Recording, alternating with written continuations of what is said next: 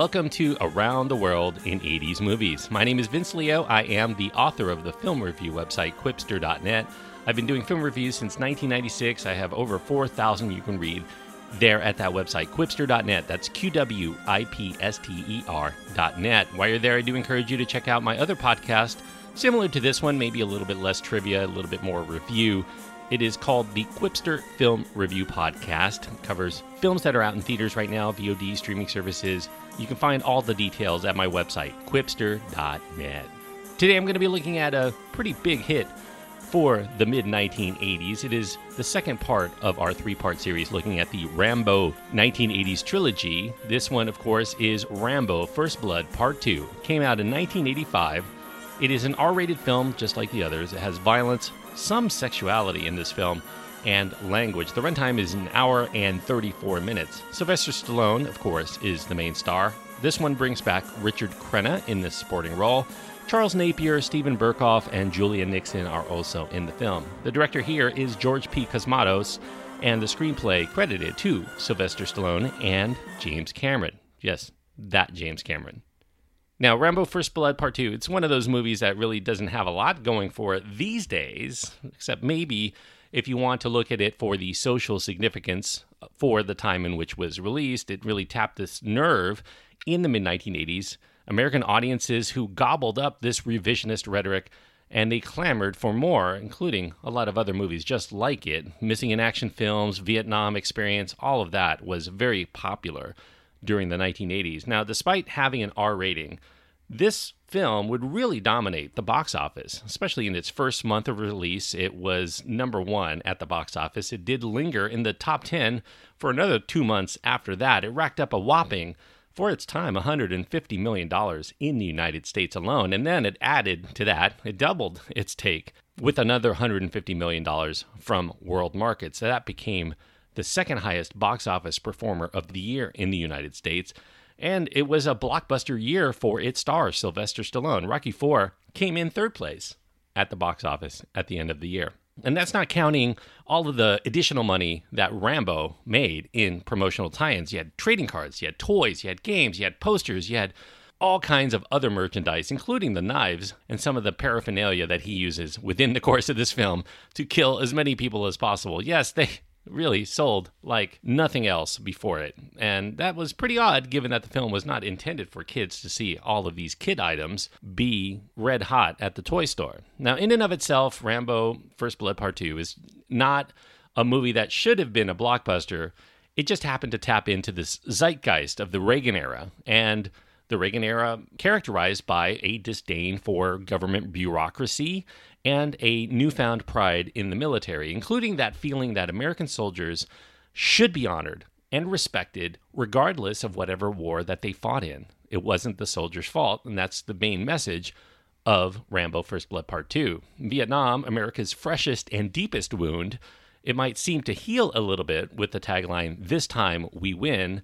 That was a proposition that had a lot of merit to this troubled public who had wanted retribution for the lives that were lost and the government that sent those young men there.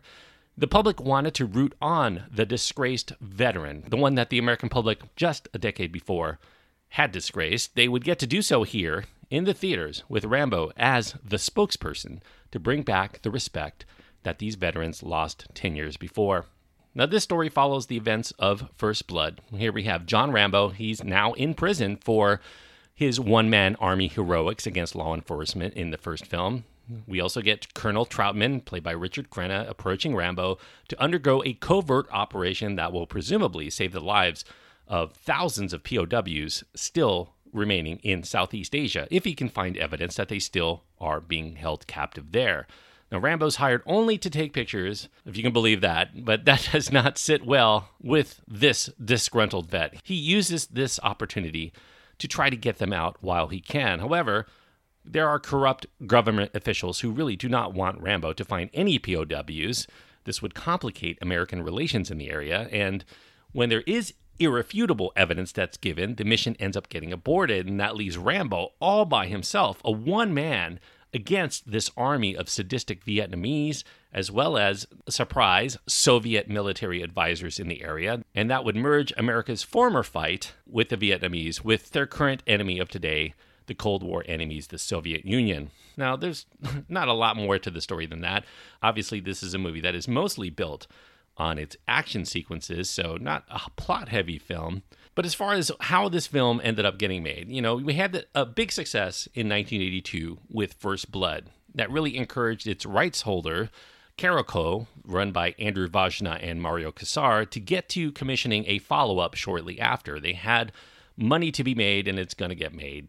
Kevin Jarre took a stab at the first story script, and then it was handed over to James Cameron, not really a name at the time. He proceeded to write the story with the original title of First Blood 2, The Mission. Now, James Cameron would follow in the footsteps of First Blood author David Morrell and First Blood director Ted Kotcheff by being from Canada, despite Rambo's all-American profile. Seems to be kind of a theme going on through these gung-ho American films that I've been talking about on this podcast. They are mostly made not by Americans. James Cameron was suggested to be the screenwriter by David Giler, who was also a screenwriter and a producer. Giler had helped the story development for this film, and he also contributed to revisions for First Blood. He was impressed with James Cameron on the strength of reading his script for The Terminator, which had not been made at that time. Cameron had been working on the script simultaneously for First Blood 2 and Aliens, and actually doing a revision on The Terminator. Aliens happened to be co-produced by David Giler as well.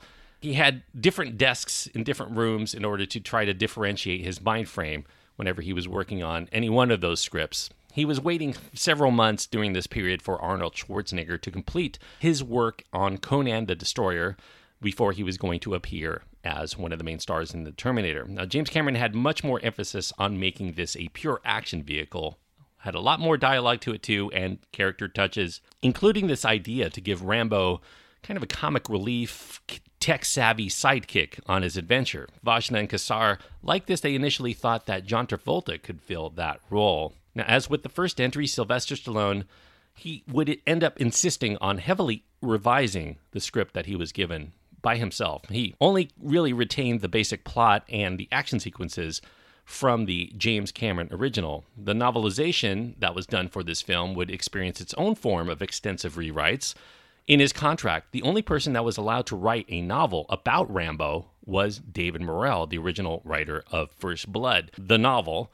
He initially declined to come back and write the novelization. The character had become so different from his original novel, especially given that he died at the end of his first book. He didn't think that it was worth coming back for. However, Carolco really wanted all marketing tie-ins to help them promote this film, and so they ended up granting David Morrell his request to have a lot of latitude to change things that he wanted from the finished film, and that allowed him to use older versions of the script, including James Cameron's original screenplay, as well as a lot of backstory that he invented for the novel himself. So the book is very different from the film, and the book was a huge bestseller, although most people who probably read the book as well as saw the movie were probably very confused. There was a foreword to the book explaining why. Now, after Sylvester Stallone decided to overhaul James Cameron's work, he nixed that buddy movie element. No sidekick. He thought it should only be a solo adventure for Rambo. He injected a lot more of American politics into the motivation for his main character, and he removed nearly all of the attempts at character development for the POWs or any of the other characters in this film, including, James Cameron really gave backstories to a lot of the POWs in order to give Rambo somebody worth saving other than this nebulous prize of just having Americans to save.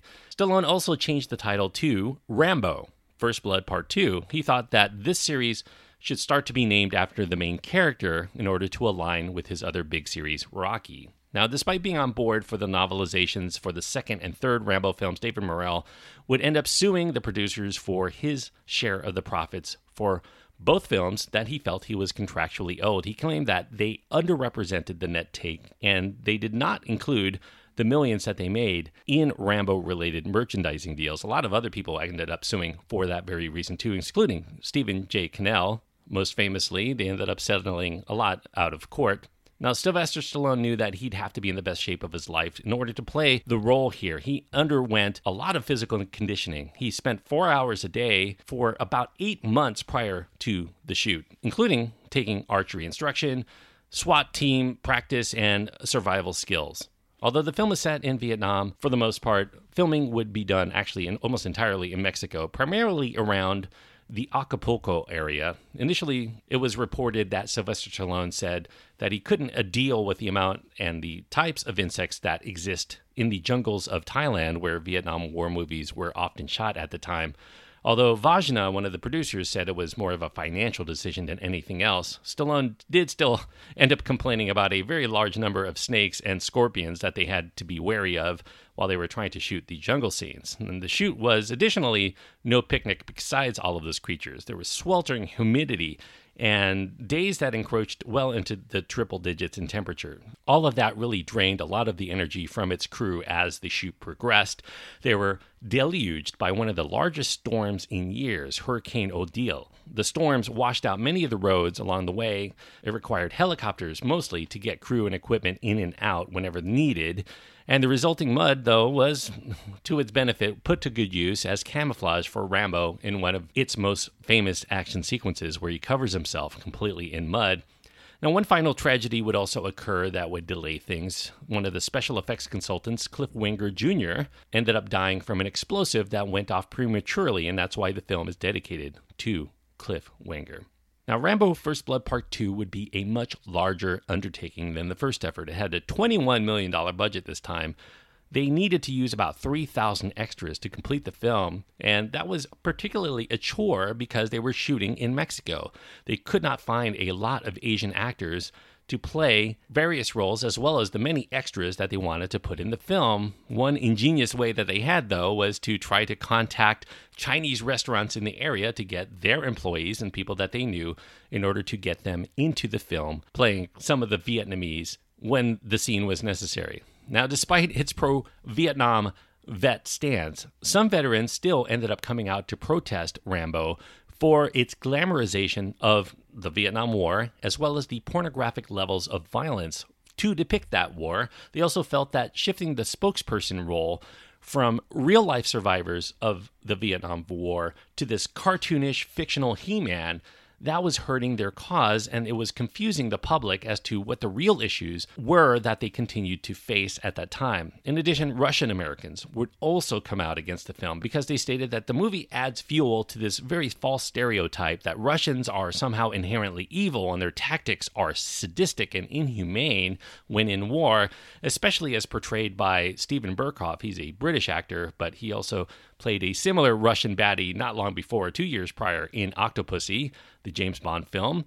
Berkoff filled in for the originally cast Dolph Lundgren. Lundgren was paid off here because he was also going to star in Rocky IV, and Sylvester Stallone thought he should really play Ivan Drago. Definitely Rocky IV was much more of the priority here. Vietnamese Americans also protested, as you can imagine, claiming that they were routinely demonized in American action films just like this. The overall negative portrayals throughout this film would also cause the movie to be banned in other parts of the world, including the Soviet Union, naturally, and in a lot of places in Asia, including India, which was a huge film market at the time. Now, clearly, Rambo First Blood Part 2 is meant as catharsis for the not yet healed psyche of the country torn apart by the war effort in Vietnam. In fact, one of the big quotes of this film is, "Do we get to win this time?" That's what John Rambo says when he's asked to take on the mission to do recon for the remaining POWs kept in Vietnamese activity. Now, this really sets the table for the rest of the movie. Rambo proceeds to eliminate the Vietnamese baddies for the sake of his brothers in arms, while also taking on the military bureaucrat in the form of Marshal Murdoch to give one more FU to those who sent young men to die without a proper strategy many years before. Rambo here, he's a force of nature. He removes many of the clothes that he wears. He coats himself in mud. He hides in plain sight in the trees. He's really this oiled up Tarzan. And that's really in contrast to Murdoch, who only sits at a desk in a shirt and tie, and he drinks Coca-Cola, and he complains about the heat and having to be there. In Rambo's world, the American soldiers are the true victims of war. The unholy hell that he unleashes upon those who did harm to them is gratified. It's justified by the bodies left behind. Notable here in the shift is the fact that the first Rocky and the first film in the Rambo series, First Blood, the heroes did not win in the end in either of those films, but they became heroes because of the odds that they undertook. In subsequent films in these series, their quest is to win, to be the best, to set up bigger and badder enemies to take down completely on their own. When we first met Rambo in First Blood, he was an empty shell of somber melancholy. In Rambo First Blood Part 2, he's a powder keg of anger. He's just waiting for his chance to unleash all of that anger at any and all who have ever wronged him in his life. Now, despite box office success, Rambo First Blood Part 2 was met with poor critical reception, although there were a few critics willing to go along with it as an action movie. Siskel and Ebert famously gave it 2 thumbs up purely as an exciting action movie, despite recognizing it has plenty of flaws. They said it delivered the goods it was trying to deliver, and that's why they're going to recommend it. Nevertheless, it would go on to receive the Golden Raspberry Award, aka the Razzie, for Worst Picture of 1985. Stallone would get for Worst Actor, he would get Worst Screenplay, there were a few other nominations and wins along the way. Stallone himself would go on to state that this is actually his least favorite film in the series. He claimed it is just too cartoonish, despite the fact that it was the most successful among the films and the one that most people associate with Rambo. Now, removing political importance aside, Rambo First Blood Part 2 is really actually a mediocre film at best. It is poorly developed. It does have anemic, slogan-pushing dialogue, mostly written by screenwriter Stallone. The direction here by Italian Helmer Cosmatos. Cosmatos was recommended to Stallone by someone close to him that saw and enjoyed his film from 1983 called Unknown Origin. His direction here is serviceable at best, and the dispatching of the villains does end up bordering on the level of high camp. Now, I don't want to blame Cosmatos for this because Stallone is the one reportedly that actually directed Rambo First Blood Part 2 in everything but his name. He handed Cosmatos a daily list of things that he wanted to be done so that he could concentrate more on doing other things like working out and training in between the scenes and also coming up with more revisions for the script. Interestingly enough, that would be the same arrangement that Cosmatos would end up having with Kurt Russell, who ended up taking over really the directorial duties for Tombstone in 1993. Cosmatos gets credit for directing that film, even though Kurt Russell really played just as much of a role in directing Tombstone as Stallone does for Rambo First Blood Part 2. Now, wrong turns here are taken at nearly every step. You have an awkward attempt at romance coming into play, in the strangest of environments. Enemies that Rambo faces are nameless fodder for his wrath. POWs have no distinction. They're just this huddled mass there for Rambo to protect and to give him a thumbs up whenever he saves their bacon from the fire. You know, John Rambo was a man who was tired of death, of killing in First Blood. That movie had only one person actually dying in the entire film, and it was accidental.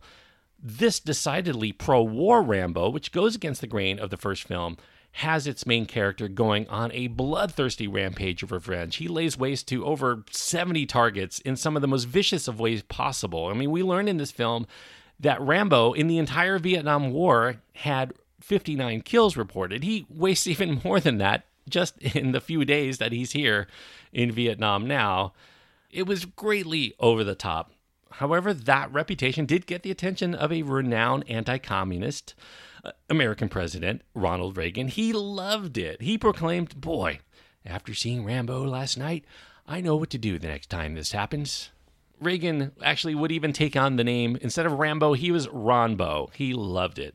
Although tagged by a cop as a dirty hippie in the first film, Reagan would proclaim Rambo as a definite Republican by round 2. He felt that this was exactly the kind of message he wanted to send about the military and about American might. The redemption for Vietnam soldiers encountered a radical shift throughout the 1980s. They ended up erecting a Vietnam War memorial in the year of First Blood in 1982, and plenty of movies about saving those who were missing in action still or exacting retribution for all American foes the right way, with this one-man army representation of the American that cannot be bested physically or mentally in the theater of war. It was red hot at the time. Action junkies, yes, They rejoiced at seeing this mindless carnage on display without heavy plotting or a lot of thinking ruining the tempo of those action sequences, but it sure would have been nice had they had a script accompanying this that contained more than 5 pages of dialogue. I think in an effort to make it more universally appealing around the world, it was successful, but still, I don't think it left real cinema goers who look for good films ecstatic about what they saw. It was really just appealing to a certain feeling that the American public, to have some sort of catharsis for all of these pent-up feelings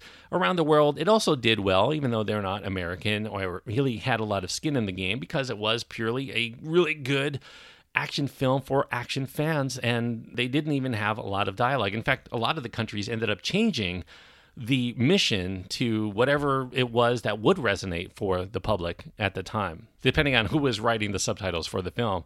Now, so long as you're just wanting a pure action film, on a fundamental level, never mind the politics, never mind the fact that it was much more popular than it probably deserved to be, I do think that Rambo First Blood Part 2 does make for a relatively entertaining bad movie, enough to give it a qualified recommendation for certain people.